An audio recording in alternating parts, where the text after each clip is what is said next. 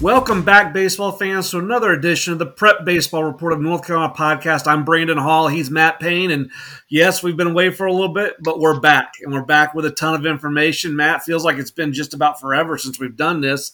But I know I spent a week with Team USA, and you had a week where I think you were running around doing events like every other day. You actually got away from the beach for a couple days, but I brought you back for an event during the middle of your vacation. The draft has happened. How you been doing, buddy? Good. Busy time of the year, and got a lot to look forward to over the next couple of weeks. No doubt. As I'm getting my light fixed here. It's been a while since we podcasted, so apparently I've forgotten how to do this. Let's jump right in. Let's just start with what's happened this week and not go back too far. We'll kind of revisit some of the other things that we've missed since we've been gone. But the MLB Draft. Big time of year, thousands and thousands of kids waiting and hoping to hear their name. I think the final number is like 650 that actually hear their name called. And it started out with a bang with North Carolina. We had a first rounder out of the high school ranks yet again. And this one, a potential 1-1 and just a loaded top 5 of the draft class. But Walker Jenkins, really regarded as one of the top prospects in the entire class for the last 2 to 3 years. He goes number 5 overall. Number 5 overall to the Twins. What did you think about that pick with the Twins? Yeah, I think they may have been a little surprised he fell to number 5. I think most people were kind of expecting 3 and 4 there, and I think the big thing was everybody was waiting to see who Pittsburgh took at number 1. If they would go Skeens or go with one of the outfielders or try to cut a deal there with the first pick. And I thought they did the right thing taking Skeens, and the Twins got Walker at 5, and that's basically like having a number 1 pick at number 5. And he's been fun for us to watch the last few years, and super talented, and even better kid. I thought the College World Series had an effect a little bit on that top end of that draft on day one. You look and you had obviously Skeens, you had Cruz, you had Wyatt Langford from Florida. You go down a little bit, Rhett Lauder. I mean, these are guys that would, Chase Dolander kind of jumped back up in there. These are guys that were projected high picks anyway, but I think those guys performed so well on a big stage when all the scouting stuff was done except for the World Series. And everybody had a chance to put their eyes on them. They weren't traveling across the country and reading reports on guys. Every GM, every scouting director, every cross-checker is able to dial in on kind of what's happening in Omaha. And those guys played really well. And I thought that affected, some of where they went. Skeens jumped a lot on those pre-draft. I don't even know what they call them. What is it called? They're kind of doing the draft and trying to predict where they're going to go. The mock drafts. Yeah, Skeens. I mean, he was age and the number of innings, and he's throwing 100, but every now and then there's some barrels, and you're trying to nitpick him apart a little bit. Where is he really fit? And Dylan Cruz, obviously the best college player in terms of position players in the country, but you could really pick apart his Team USA summer last year. And I think some guys did that. But then all of a sudden you had just all eyes on them for 2 weeks in Omaha. Those two guys, I thought Rhett Lauder increased his value. Dolander, like I mentioned, and I'm going down a little bit. Kyle Teal, I think, kind of fell where he was supposed to. Those guys, I thought Omaha had an effect on that. Yeah, I thought, there was definitely a run of LSU guys there. And I think, they kind of struggled some back half of the year, and they go out there and play really well. And I think it definitely helped a lot of guys on their club. And then Wake Forest obviously had a lot of guys drafted too. And, it was a great World Series. It was one of the better ones I remember, overall, really, until those last 2 games. And guys were on the big stage, and I think they made themselves some extra money out there. Well, let's talk about some of the college guys from the area. And Rhett Lauder, first round, 7th pick overall to the Reds. Rhett's a guy from Iredell County, pitched in the South Charlotte Panthers organization. And I kept reading reports that, man, he made this huge jump at Wake, and Wake saw something in him. And when he was 78 to 80 when weight committing, which no, that's not what happened. We have notes, we've seen it. He was not a guy that was, highly ranked as a sophomore or junior. He was a definite D1 guy, pretty fringy ACC SEC type guy with where we had him in our ranks as a sophomore. As a junior, the velocity got to 85, 86, and it was so clean and so effortless. The ball's moving and he could spin it. That's when we jumped him in our rankings to that kind of higher profile Power 5 type guy, is the type grade we put on him. And then it continued to grow as a senior. Even as a junior in college, and guys are going, man, I love the stuff. I love the breaking ball. I think he compiled such a track record of getting outs and getting outs at a high level. And again, watching the LSU game and just carving up a team that eventually goes on to win a national title. Rhett, I think, got the benefit of just compiled numbers. Over time, his stuff really plays up.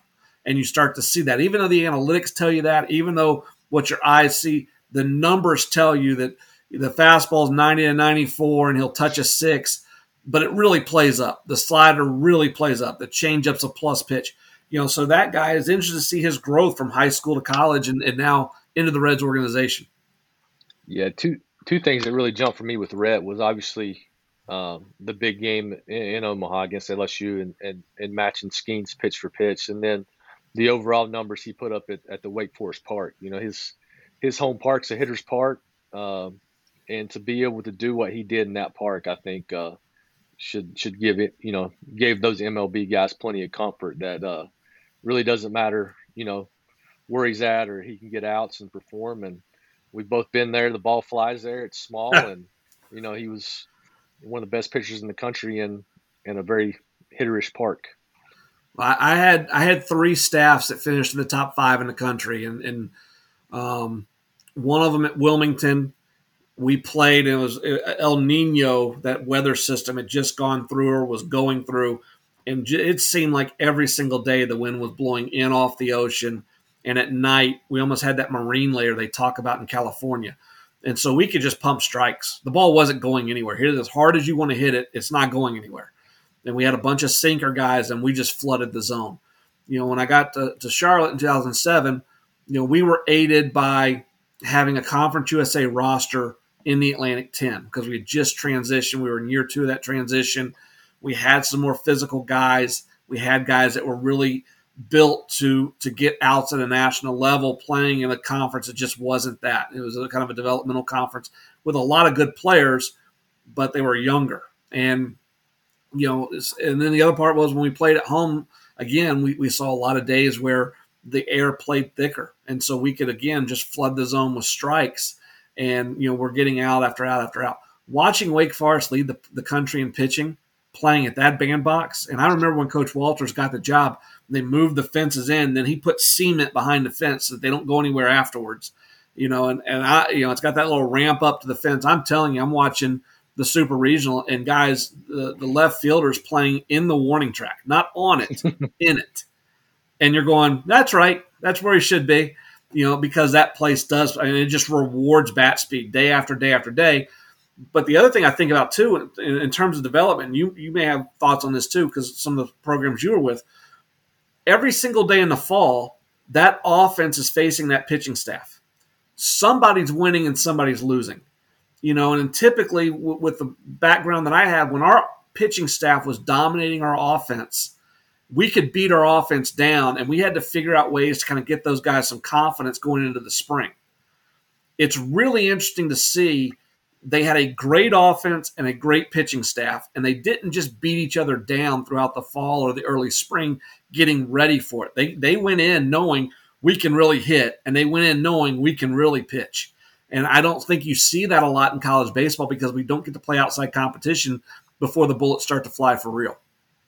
Yeah, that's a great point right there. And I think, facing those arms, obviously they were loaded with position player prospects as well. Wilkin went there at, I think, 18 to Milwaukee.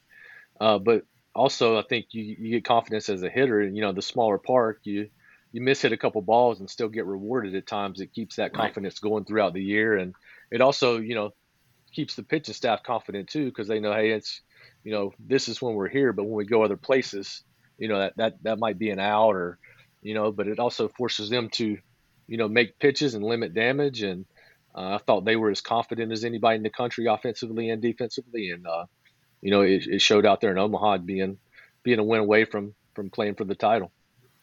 Well, they had, I think, 3 arms. It may have been more. Let's see. We got 1, 2. Yeah, 3 arms taken in the top 3 rounds. Let's go to the 3rd round, the 84th overall selection by the Chicago White Sox, Seth Keener. And obviously, Seth is somebody that's a fan favorite of ours because of his history and his story and how he got to Wake Forest and how we saw him, and then also his development. Talk to me a little bit. You were down there in the bullpen first time either of us saw him, either of us even heard his name. An East Surrey product. What were your thoughts on Seth Keener the first time you saw him? I want to say it was 2019, 2018, maybe even 17 when he was a sophomore.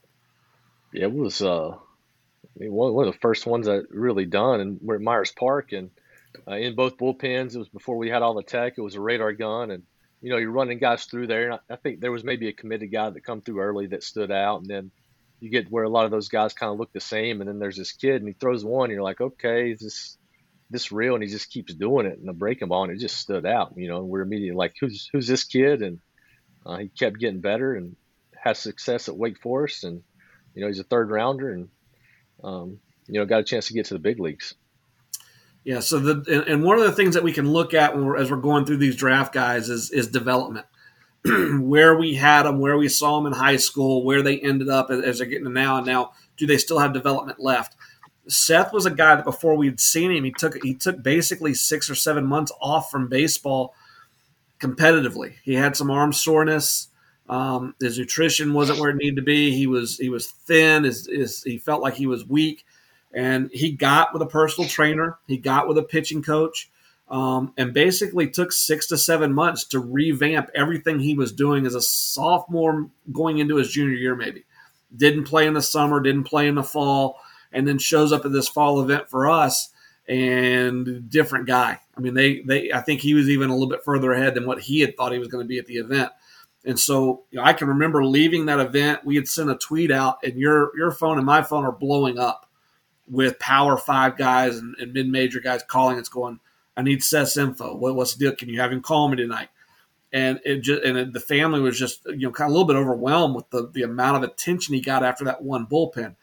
But for an athlete not to get consumed with the quote unquote normal path of play high school, play summer, play fall, a little bit of a break, get ready for the workout, play high school, play summer, play fall, and because they saw there's a deficiency, he's got to get stronger. He's got to change some of the things he's doing because he's not in good positions at times, and they take that risk and take that time off, and then fast forward it to he ends up at Wake Forest where they have the lab, and I know there's a ton of information coming out about the lab, and as there should be, but those guys they really are only in the lab 2 maybe 3 times a year, but they're doing other things. It's a very individualized plan, and Seth's the guy that was really good when he left to East Surrey and was pretty good as a college freshman, but he wasn't a 3rd rounder. He continued to get better over his 4 years at Wake and put himself where he was their opening day starter, because they had Rhett throwing against somebody else. When they made a decision to move Sullivan to the bullpen at the end of the year to lengthen their bullpen, Keener comes in and he's their number 3. In a super, he's their number 3 in Omaha, and really providing depth to that lineup because he was able to continue to develop as he got there. Yeah, he kept getting better, and it's cool what we saw early, like you said, coming off an injury, and then what we got to see this year at Wake Forest. And another guy I'm interested in is Sean Sullivan from Wake Forest going to Colorado, yep. And we know the hitters park out there, and I think that was a great draft for them, and see how his stuff plays when he gets out there. So he's a lower slot guy. I know he's a little bit taller, but when you actually look at where his slot's coming out, he's a lower slot guy. Like and he's bigger than Kimbrel with the Phillies that closed out the All-Star game last night. But Kimbrel's a lower slot guy with really good ride on the fastball. Sullivan's the same way. And, you're looking at going, man, he's 88 and 92, and he's just blowing people's doors off. Because from that slot, the ball is not supposed to do what his does. And Wake recognized that very early on and made an adjustment to get him to throw. And you go back and look at his relief outings when the fastball was a little firmer, with 90, 94 at times, versus what he was as a starter. But he's just out there throwing fastballs against Alabama. Here it is. Run into it if you can. I think and so that profile, that profile projects. And the next name I want to talk about aligns with that. And it's a right-handed arm out of Wingate, Corey Avant. He's actually from Sun Valley, was a little bit more of a high school outfielder than he was a pitcher. Again, South Charlotte Panthers, dual guy, but you really, the arm you had to project a little bit. It was clean. It was 88. It wasn't really a breaking ball. He gets with Dusty White, who just took the Campbell pitching job, and Dusty does a tremendous job. And I'm talking to scouts going, okay, hey, who's out there? Who should we kind of be watching? Just keeping an eye on that I may not have heard about. And every time I asked, Corey's name came up. And again, it was the disappearing fastball. He went to our draft league, the PBR Major League Baseball draft league at the end of the year, and we had him up to 95, 96 there. And it played like that at Wingate, but it's not just the velocity. It's that he can throw the ball in the zone and get swing and miss. And that disappearing fastball, it's doing something different than everybody else's does, regardless of what the velocity tells you. And then he's a competitor and he's a good athlete. But you're talking about a guy in high school that may have been an outfielder first.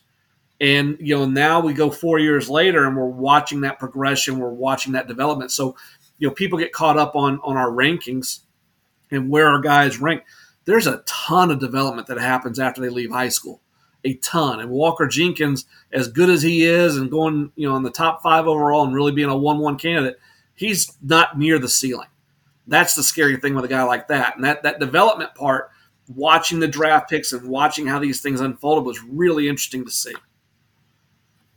Yeah, it's another year where North Carolina is well represented across the college ranks, and even in a year where less colleges and super regionals and Omaha than usual from North Carolina, but still a ton of guys drafted from State, Carolina, East Carolina, Wilmington got some guys in there. Charlotte with a couple high picks there, a couple hitters. Yep. I thought were good drafts, and North Carolina continues to produce at the high school and collegiate level.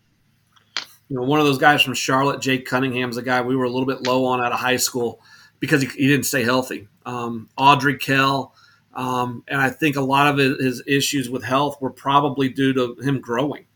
And he was a big, physical, strong guy, and I can remember he committed a couple weeks, maybe a month after I'd left Charlotte, maybe a little bit further, but Bo Robinson, who was the recruiting coordinator at the time, is now at NC State, was really high on him. And I'm like, Bo, I haven't seen it. Now, I was watching him hurt. They had seen him healthy. Now you're projecting forward. He had some of the similar issues in college, just staying healthy. But they were never major issues. It was some tissue stuff, soft tissue stuff, some rotational stuff, things they were able to fix. But he's just a big, physical, strong kid at 6'4", 205, and he can run. And so you start putting those tools together. Then you go watch him play, and he has a good feel for the barrel. And I think the Orioles did a really good job because they take him in the 5th round. If that's a guy that had played 60 games this year, 60 games last year, we may be looking at the 2nd rounder just based on the tools. Yeah, physical specimen, ton of power, and the left-handed hitter Cam Fisher, Houston got him. He had a big year at the plate. A&T had a guy in Meacham. Yep. Marlins took him there in the 10th, and really big arm, 5'11", 200, but the ball really zips out of his hand. So just overall another solid year for our state. Yeah, and I think it's one of those things when we look forward to next year too, we're constantly looking because we're so heavily involved with the high school guys. What's going to happen, but the draft is turned into it's a college draft. There's some high school guys sprinkled in, but it's heavy college. It's less risk, and so some high school guys that honestly we felt like had a chance to go off the board.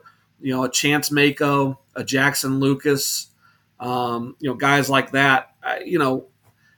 My bet is they got calls. My bet is the number didn't make sense. and they're going to end up at school, and in 3 years, the number is going to make more sense. But we're watching, another name, that Bristol Carter, a really, really good athlete that's been a dual sport guy. How much better does he get in his next 2 years at East Carolina? Because we're watching these guys that are going off the board in college, and we're seeing their growth and their development and how good these schools in these areas are developing players. And what does that do for those guys in the upcoming year? We're going to continue to talk about the 24 or wow, 24. That's unbelievable to think about the 2024 class and where that draft is going to be. But I think, again, it's going to lean heavy to college, and you're going to have a lot of high school players that have this aspiration of, if I go in this round, I'll probably sign. But the reality is there's not a whole lot of high school guys across the country going in those rounds. No, another Hayden LaFew, the lefty, going to Wake Forest. Yep, it's a good kit for Wake.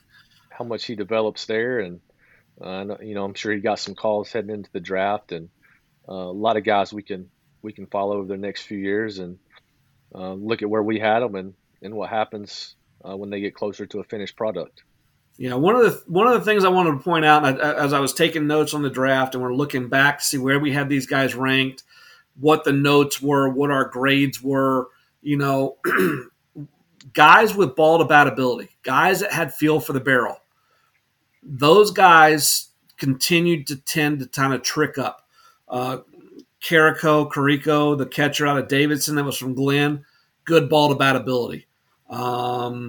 The outfielder, Ryan Wilson, again from Davidson, Durham Jordan product, really good ball to bat ability.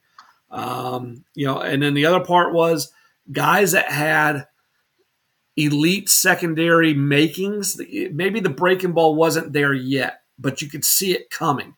The spin was there. Maybe they didn't land it, but that secondary stuff with good arm speed. So Brett Banks, we saw he could really spin a breaking ball in high school, didn't land it enough, and probably still doesn't land it enough, but in a relief role has a chance. Xander Hamilton, we loved his slider, super 60 guy, I think, for us, if I remember correctly. And then Xander, dual guy, tried to be a dual guy for a while, drops the hitting, becomes a pitcher, and then I want to say was pitcher of the year in the Sun Belt. If he wasn't, he was up there with App State. So that was one of the things I kind of took away from. Was there anything that you kind of saw in guys' development and how they progressed and what we saw back in high school that kind of lends itself to possibly being a good draft pick? I think you can kind of see who these kids go to, how it fits the mold of what those orgs are doing. Like you look at Cleveland taking Tommy Hawk, very similar to the draft. They took the kid in the top, I think it was the 6th or 8th last year out of Charlotte. On base guy, not a ton of power, but defense hit there, value the on base percentage.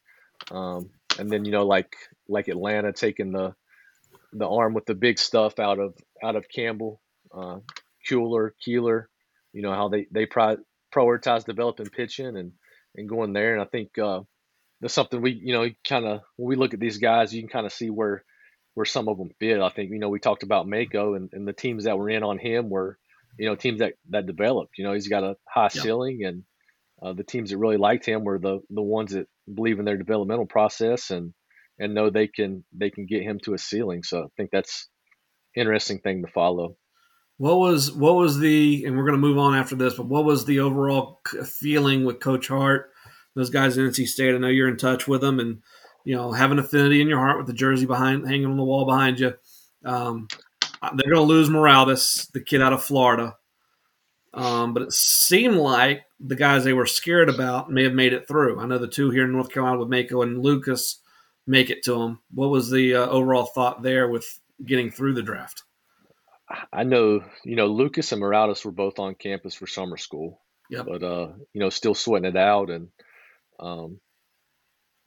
I think they feel good about Lucas. I think with Mako, you always run the risk of, somebody talking him into going to a junior college. But, getting 3 of those arms would have been a huge get for those guys. But I think if they get 2, I think they come away happy with that.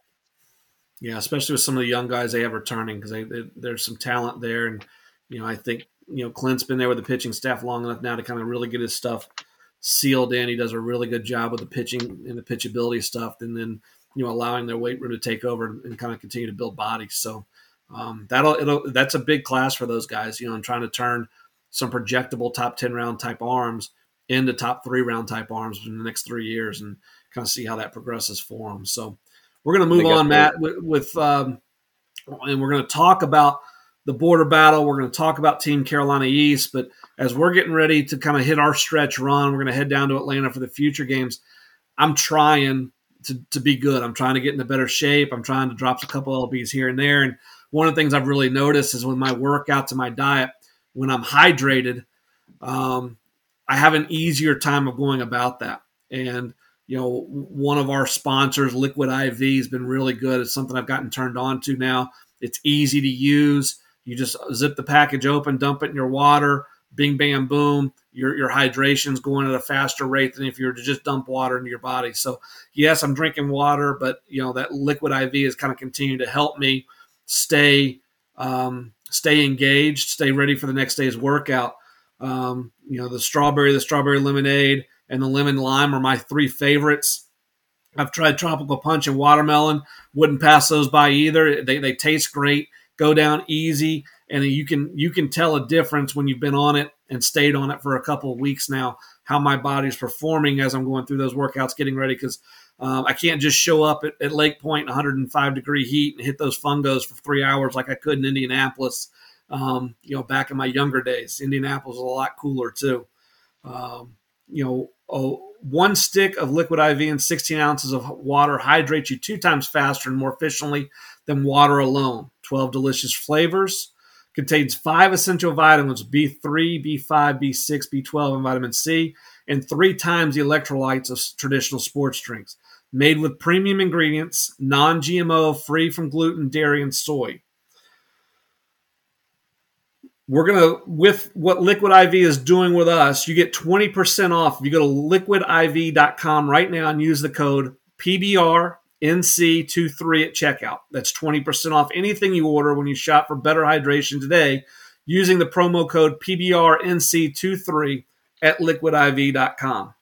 So slow process for me at times, trying to get back in and trying to get all the I like to eat, man. You've been around me. It's an event for me at times. So we're doing better around the house with the 2 kids. They're doing great with their nutrition. I wish I could eat like them, but I'm trying to get there. And hopefully, when we get down to Lake Point, I'm able to handle that fungo for a couple hours, hitting to those teams in front of all those college coaches. You need it down there, throwing a couple lightning delays and be some long days, some couple hours of sleep, and go back at it the next day. End of June, we had one of our big events, the border battle, North Carolina versus South Carolina. We had a little over 110 players total from the 2 states. We had over 30 college coaches and pro scouts in attendance. Was this the best event we've run? In terms of pure talent, we're going to look back and go, man, there were players all over the place. I think top to bottom, it was the most overall depth we've had at a border battle. 3 games, no let up from game to game. Talent just kept rolling through, and it was there was a lot of guys there that college coaches could look at and say, I'm needed to see this guy. I'm glad I saw this guy, and either move on him or see him in the weeks after.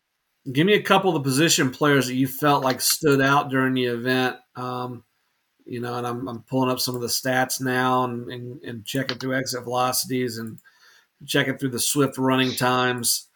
I know Jake Mathis and Amari Burris and Tommy Williams was intriguing throughout the day. But where did your eyes kind of land as you were going through the roster and really bearing down on these guys during not only just the workout, but the gameplay? Hey, I thought it was, we had a couple committed kids there, and seeing those committed guys and how relaxed they were going through it versus maybe some of the non-committed kids is interesting to see. Levi Brown, their defensive stands out, ran well, took a good BP. And that was the first time I've seen him since juniors because he's been hurt, right? Yeah. That was impressive. Some injuries. Yeah. That's, and you don't, been hurt. I remember him at juniors, and I liked him at juniors. NC State commit, but I walked away from the day going, man, NC State, they're gonna have to see if they can hold on to that one. He was really impressive. The body's put on weight. Trey Spees, Western Carolina commit. I think he barreled balls in every at bat that day. Yeah, Good showing for him. And then get to Camden Ash, 2024 catcher. Got arm strength. He's physical, durable body, strong in the box. Guy that really jumped. Patrick Bolt from South Brunswick, yep. 2024 catcher. Just the energy he plays with behind the plate. He's into it defensively, talking to pitchers. Smoked the ball to right center in the game. I like what he can do behind the plate. It's another strong physical kid. Dylan Pasternak, we've seen him a lot, athletic kid. But All PBR. Every time we put that thing across his chest, he tends to play up a grade. It's I know, and he got, in fairness to him, he was banged up during the high school season, but boy, he's been really good at our events. He caught a top spin two hopper going to his right, playing shortstop, and threw it on the run with some ease across there. Cade Gardner, he's had a great year from high school to the summer circuit to our events. He's a guy. He's a guy that every time you see him play, he grows on you. If you just show up and watch him once, it's 95 off the bat. He's an average to above average runner. He's a good fielder. But then you show him, he does the same thing the next time. He does the same thing the next time. He does the same thing in gameplay. He's gonna be a guy that gets to a college campus and pushes people as a freshman because he can play the game. No doubt. Blaze Johnson, left-handed hitting catcher. Love him. I think you look at some guys and you wonder what they're thinking in the box at times, or if they have an approach. And seeing him in high school and seeing him there, I feel like he's mature enough. He's actually looking for some pitches and looking in some zones and getting a good swing off. And Logan Lau, we know he can run. I think the bat speed's gotten better for him in the box. I saw a video on him throwing a bullpen the other day too, and it's self-reported, but he's an interesting guy because he's kind of below the radar, and he's played on a Jordan team that had some guys. I think he's kind of been in the mix there, but he stood out at a couple of our events, and I'm interested to kind of get a feel from some of the college guys that as they get a chance to see him over and over and over. He plays with quickness. He plays with pace. He plays with high energy. There's good enough bat feel right now. So I think he's a very intriguing guy. Yeah. Logan Ponnett from Hoggard. Saw him in high school, saw him there. Baseball IQ. He's got some feel for the game. Yep. Plays with some pace. You mentioned Burris. Saw him last year. 6'2", long and athletic, and he's put on some weight, and he hammered some balls in BP. Caden Davidson, obviously he continues to hit, high-end prospect there. Let's get into that. This event produced some future game guys. So Caden's going to the future games with us. Connor Robertson, third baseman from Mooresville, is going to the future games with us. And again, it's not just this one event, but it's accumulation of seeing them in high school, seeing them in gameplay, seeing them in events. These guys have separated themselves a little bit. And Aiden Wall, Aiden may be a little bit big. We'll see if he can, at 6'2", 170, can really sit behind the plate and receive high-end arms. I think he can, but he's an intriguing profile because there's so much length in the body and how much strength that body has a chance to carry. And so we could keep going on names. I would encourage anybody that hasn't to go look through the roster, go look through the stats, go look through the quick hitters that are being posted as we speak on these guys. It was top to bottom, just a really, really good event. From a pitching standpoint, I think one of the very first guys that threw was Christopher Donaldson. We saw Chris during the Bobby Murray tournament this spring with Green Hope, I think, and now he's heading to Pro 5. Average spin, average induced vertical break, but there's some run to it, and it was anywhere from 87 to 91. He's a little bit bigger body, but he held the velocity over 2 innings. He showed the ability to spin a breaking ball. He was intriguing. Dalen Boykin spin a breaking ball. Carson Dahle, Dale, D-A-H-L-E, spun a breaking ball. Trey Roberts. I think Trey's still trying to figure out and grow into his body. His direction kind of is day-to-day at times, but it's a loose arm and it's got heavy run. And I think some of the things with these guys, they're caught up a little bit with velocity, where if it's 87, 88, but it's got heavy run, I don't have to miss the bat. All I got to do is miss the barrel. And I think Trey has got a chance to be a sink slider guy as he really commits to what the ball's doing out of his hand. But Cole Kucklick threw really well. Tate Jones, we've talked about Tate a lot out of Williams, strike thrower, doesn't throw anything straight, barely gives the hitter more than a couple different options per at bat at his fastball. You're going to have to hit a cutter, a changeup, a breaking ball. And if you show the ability to do that, then the fastball is good enough to climb in there on you. And it was good. From that standpoint, those events are really driven by the pitchers because the hitters aren't going to get multiple looks at them, which isn't fair to the hitter. But having said that, I thought the hitters in this event did a really good job of going into at bats, having a plan, and being aggressive to show the college coaches and pro scouts, I can get to fastball. I can be on time right out of the on-deck circle.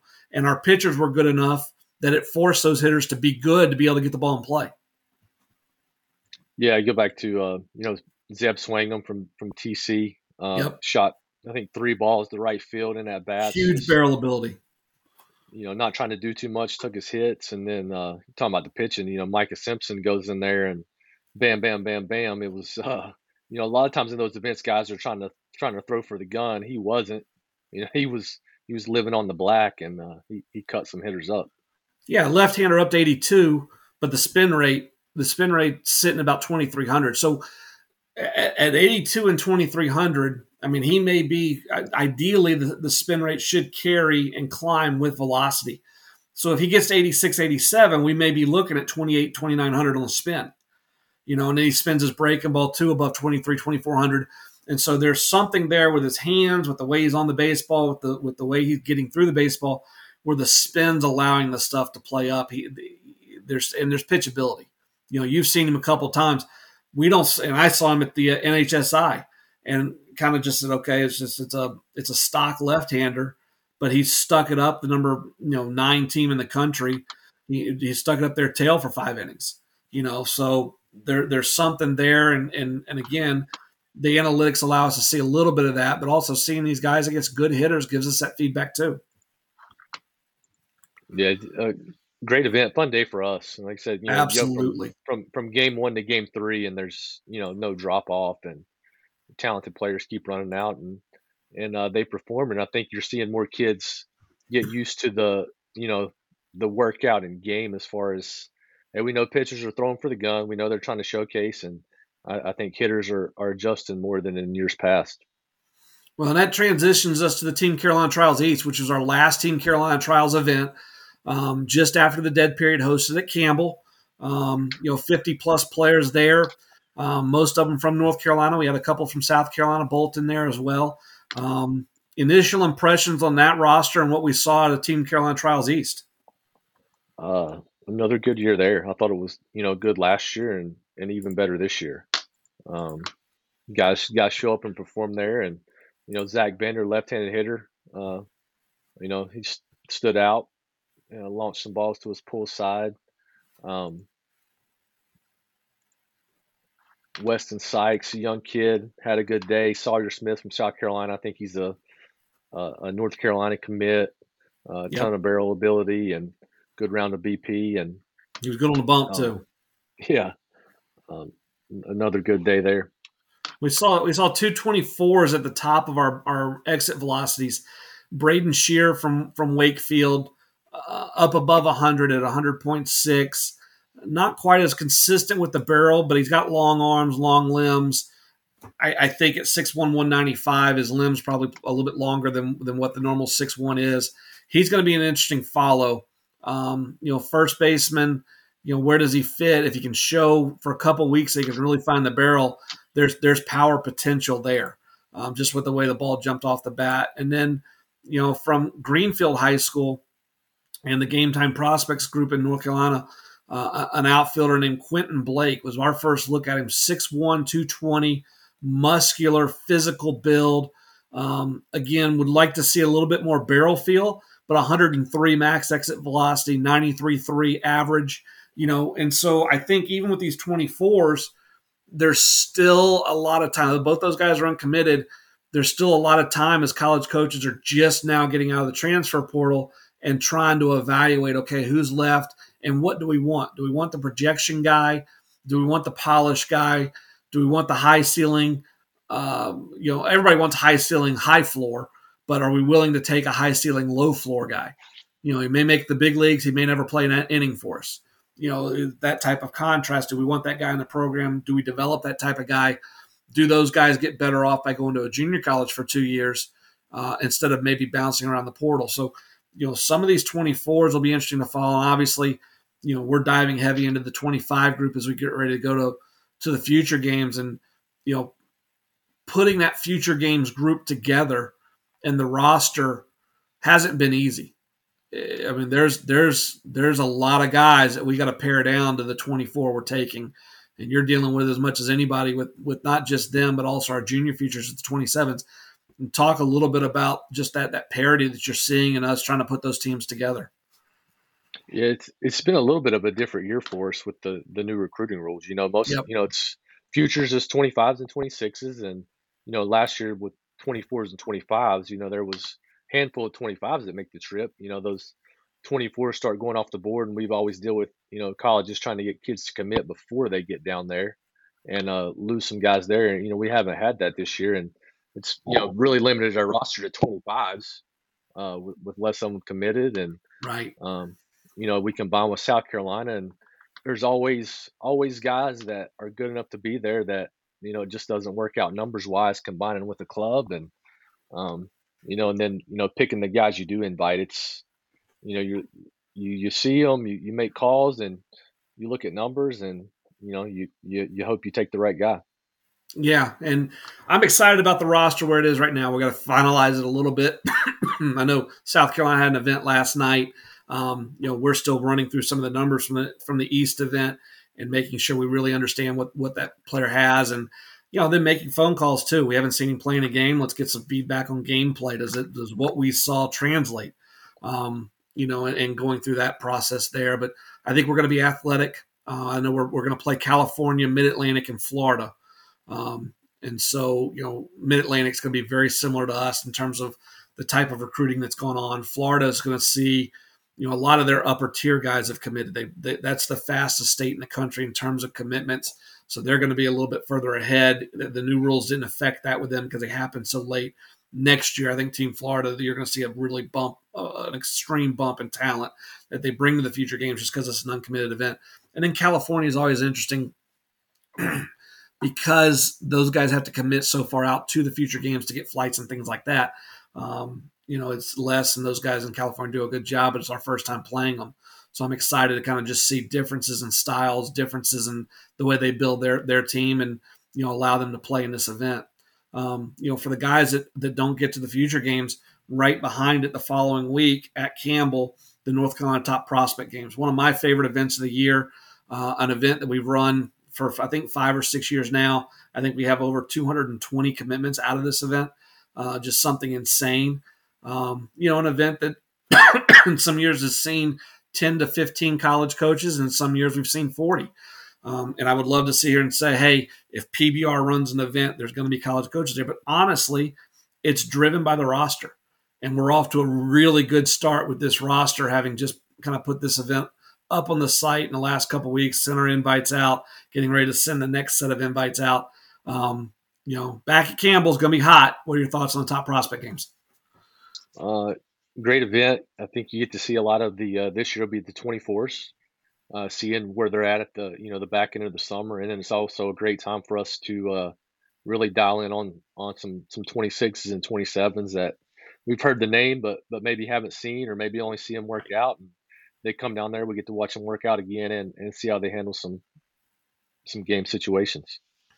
And that roster is still being built. Every position still has some openings. So if you know somebody or if there's somebody that you think should attend, you can go onto the website, prepbaseballreport.com, go to North Carolina, go to events, and then click on top prospect games. You can request an invite. We're reviewing those daily as we kind of continue to try to build as good a roster as we can for that event, and give college coaches and pro scouts one last look at the summer prior to kind of turning the page and going into our fall series, which will be scout days.